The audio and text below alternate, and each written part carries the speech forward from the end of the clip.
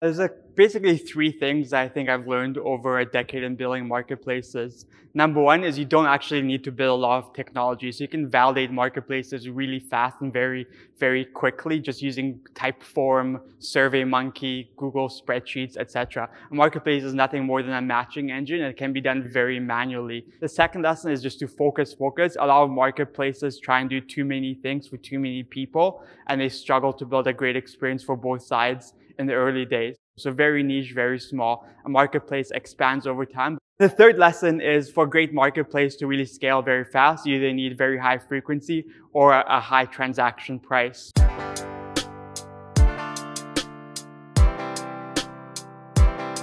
I need some traction. You need some traction.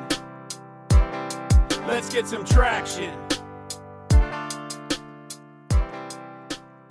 Hey, what's up, innovators, entrepreneurs, visionaries, and disruptors? This is your Traction Podcast host, Lloyd Lobo. We're a community of over 100,000 people, just like yourself, on a mission to help you get the methods, the money, and the madness to explode your business growth. Featuring stories and tactical advice straight from those who've done it before, like Shopify, Twilio, Asana, and many more. This episode is brought to you by Boast.ai. Each year, the US and Canadian governments give out billions of dollars in R&D tax credits and innovation incentives to fund businesses like yours. But the application process is cumbersome, prone to frustrating audits, and receiving the money can take up to 16 months. Boast.ai gets you access to research and development tax credits and innovation funding opportunities without the headache and red tape. Join thousands of North American companies leveraging Boast.ai software to maximize cashback. Check out boast.ai.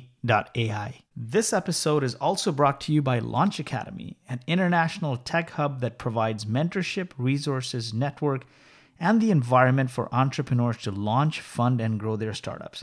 Since 2012, Launch Academy has incubated over 6,000 entrepreneurs, of which 300 have grown their startups past seed and Series A and have collectively raised over $1.2 billion in funding. To learn more about Launch Academy's programs, check out launchacademy.ca. Special thanks to our podcast partner, Content Allies. From podcast production and promotion, Content Allies helps B2B companies build revenue-generating podcasts. We recommend them to any B2B company that's looking to launch or streamline their podcast production. Learn more at contentallies.com. Ready for Matt to drop some knowledge bombs on you? By way of introduction, my name is Andy McLaughlin. I'm a partner at Uncourt Capital, based in San Francisco, although as you can tell from the accent, I'm from even further east. From the UK originally, came out to San Francisco in 2010, came out for a year and never quite made it home. We are a seed fund. We're a generalist fund. We invest in everything from B2B, hardware, and marketplaces. And we're also big fans of investing in Canada. So we have companies like Vidyard, Top Hat, Tulip Retail, KeyNexus, Poker, and of course Hired. And that's not just companies based in Canada, but also Canadian founders living and operating in the US, or like Matt did, going back and forth every 3 weeks, which sounds absolutely hellish. So to introduce Matt, founder of 99 Designs, Flipper, and Hired, and an angel investor in 20 plus companies and pretty active advisor as well.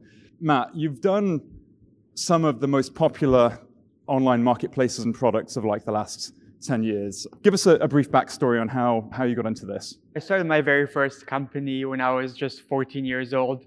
I was basically teaching myself web design, web development, internet marketing. I was going through the learning process. I thought there might be other people that are interested in learning how to get online as well and build their first website. So I built a website at the time called webmasterresources.com with a hyphen. I could have gotten a lot of more and better domain names back then, but it's the one I chose.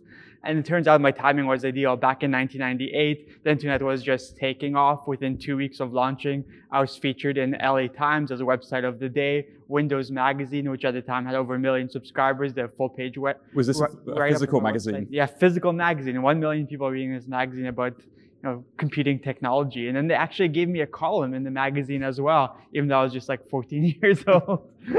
Being a young entrepreneur, doing something at 14, I guess, what was it like interacting with men and women who were like 2, 3, 4 times your age? And what were some of the key learnings you've taken on into life since then?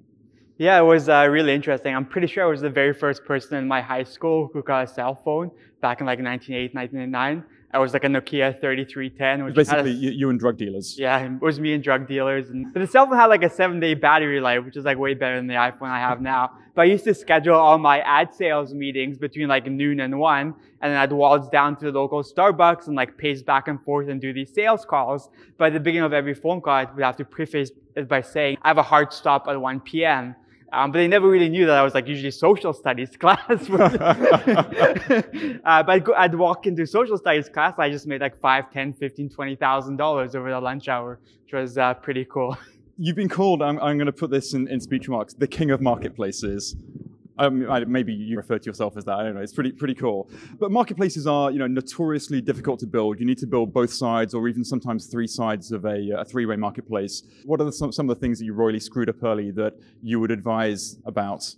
Yeah, there's basically 3 things I think I've learned over a decade in building marketplaces. Number 1 is you don't actually need to build a lot of technology. So you can validate marketplaces really fast and very, very quickly just using Typeform, SurveyMonkey, Google Spreadsheets, etc. A marketplace is nothing more than a matching engine, and it can be done very manually. You don't need to spend months or years building technology. So with Hired, in our case, we first of all validated that we were able to get the talent, the engineering talent to sign up. So we just built the front-end web forms to capture that data. Once we had proved that out, we went after the employer and the client side.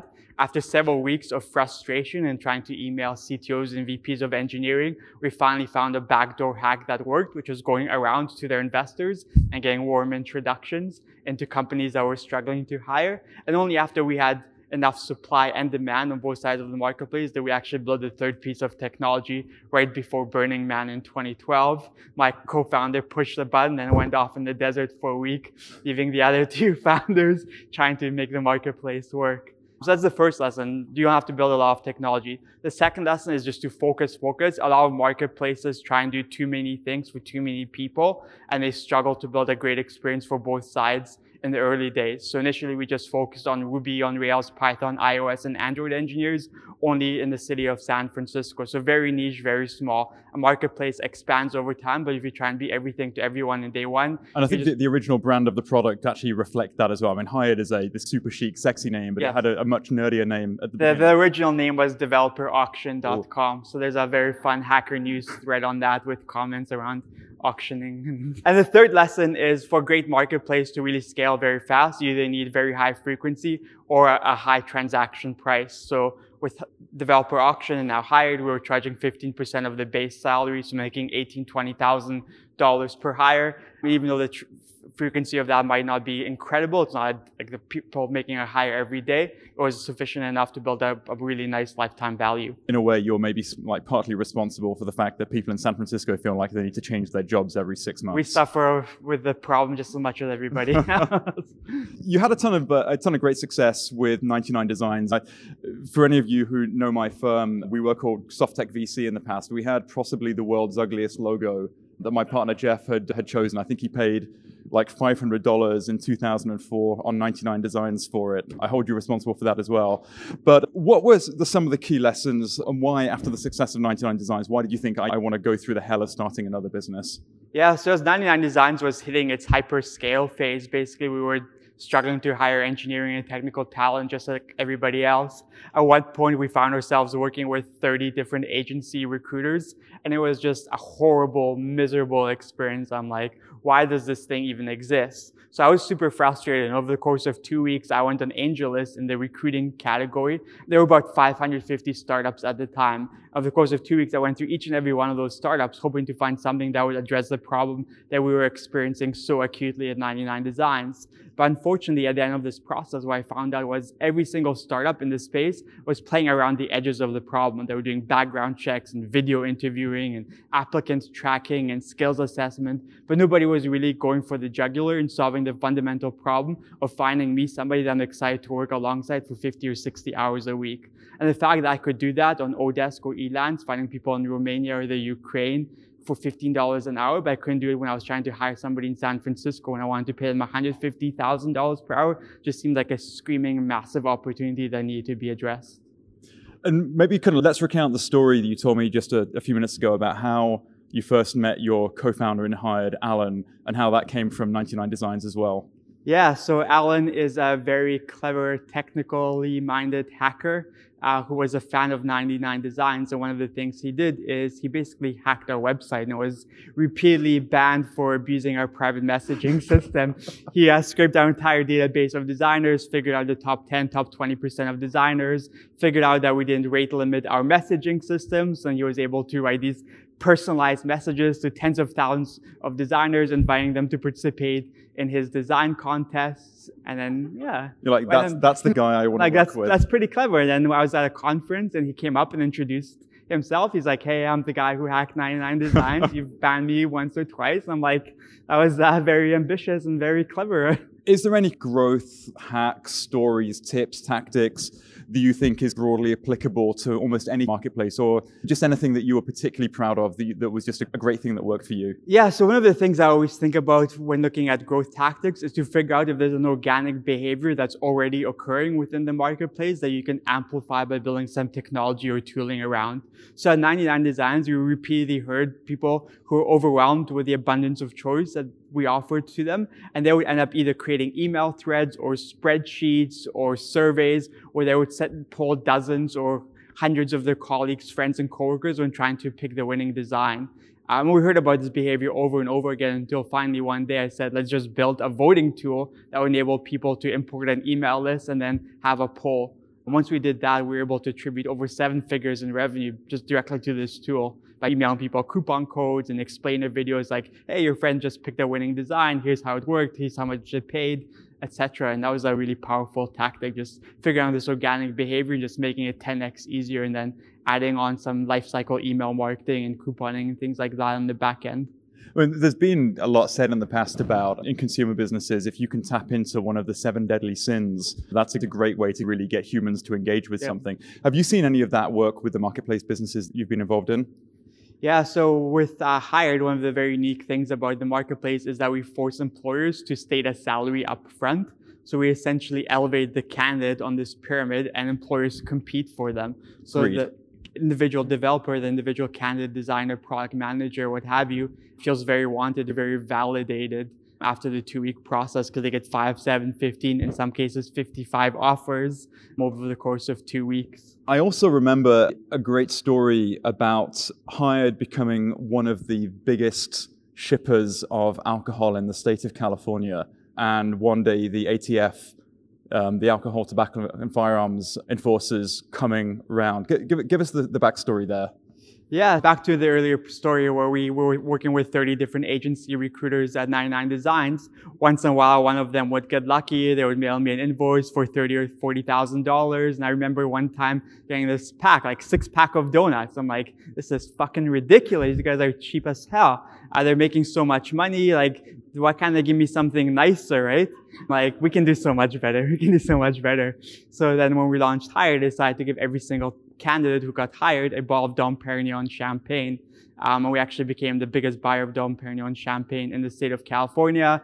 We got like a phone call from the distributor, like, are you guys running a nightclub? Are you working with Jay-Z or something? I'm like, no, I don't think he's a Dom guy. But yeah, that was fun. And when we went to visit the Dom Perignon outside of Paris, they treated us really nice. I'm sure.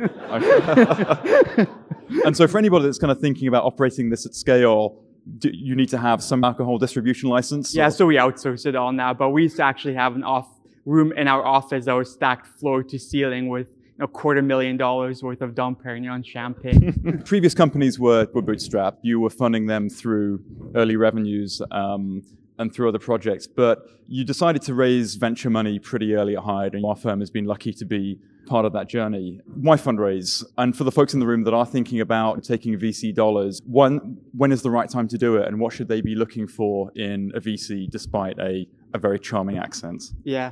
So we thought this would be a market where winner takes most. And we had a really strong feeling that given the traction we saw in San Francisco, in New York, in the first 3 to 6 months of the business, that we would have a lot of regional copycats. And that would be really, really important to stamp out a geographic footprint in the first 1 or 2 years of the business. That was simply not possible to do just using the cash flows that the business was throwing off. So we decided to go for it and raise a $2.7 million seed round a few months after funding and after we had already started generating pretty significant revenues. And then talk us through the journey after that in terms of when you raised more money, what that money was used for, given that you were generating significant revenues, why sit on the VC train and continue going? Yeah. So we decided very purposefully in the early days to focus all of our marketing efforts on attracting the best candidates into the marketplace. We thought we had the best inventory, the best supply of engineers, designers, product managers, etc., that the companies would simply come to us. And that proved to be incredibly true during the first 3 years of the business. We had hundreds and thousands of companies signing up on a monthly and quarterly basis, basically organically and through word of mouth because they wanted to hire talent. They had heard about us through friends, the press, and media. We had basically just a customer success function, picking up phone calls and writing out invoices. So it was a really strong product market fit from the early days of the business because we hit on such a very deep-seated pain point that existed across so many companies.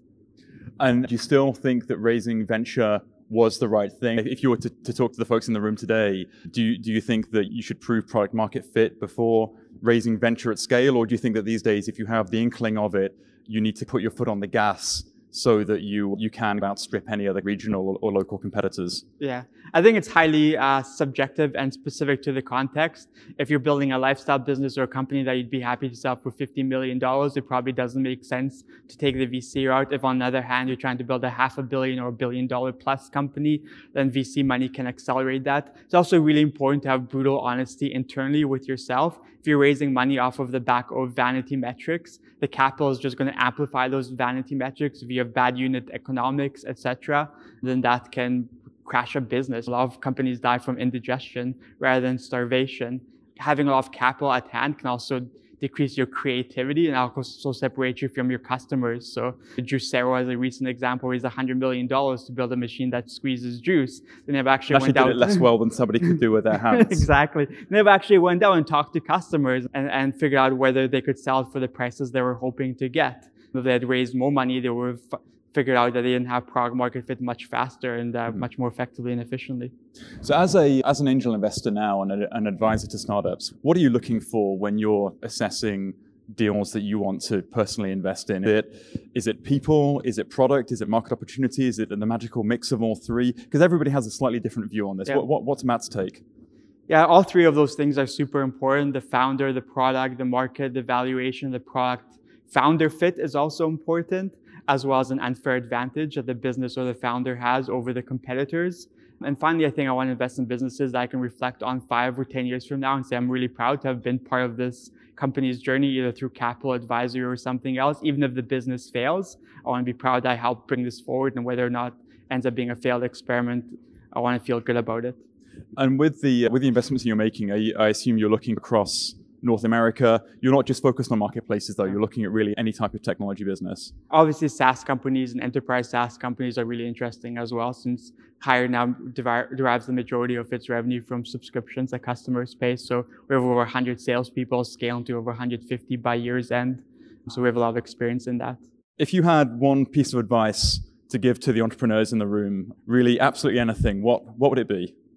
Yeah, the great thing about entrepreneurship is that you don't need anybody's permission to start a business. You can just go out and do it. It's really easy to make excuses and not to go out there and test and just put yourself out there in front of customers and start generating revenue. It's a really personally satisfying feeling when you go out and meet people, like in the case of 99 Designs, people pulling out their business cards, showing me they got this design on 99 Designs, or people telling me they hired their best engineer off of Hired. So the highs of entrepreneurship and the rewards that you get are very personally satisfying and gratifying. And the second thing I would just say is invest in building yourself a huge and great home library. Books are fantastic. Not everything that has been written can be condensed in a 500-word Medium blog post. You can read. I refuse to believe that.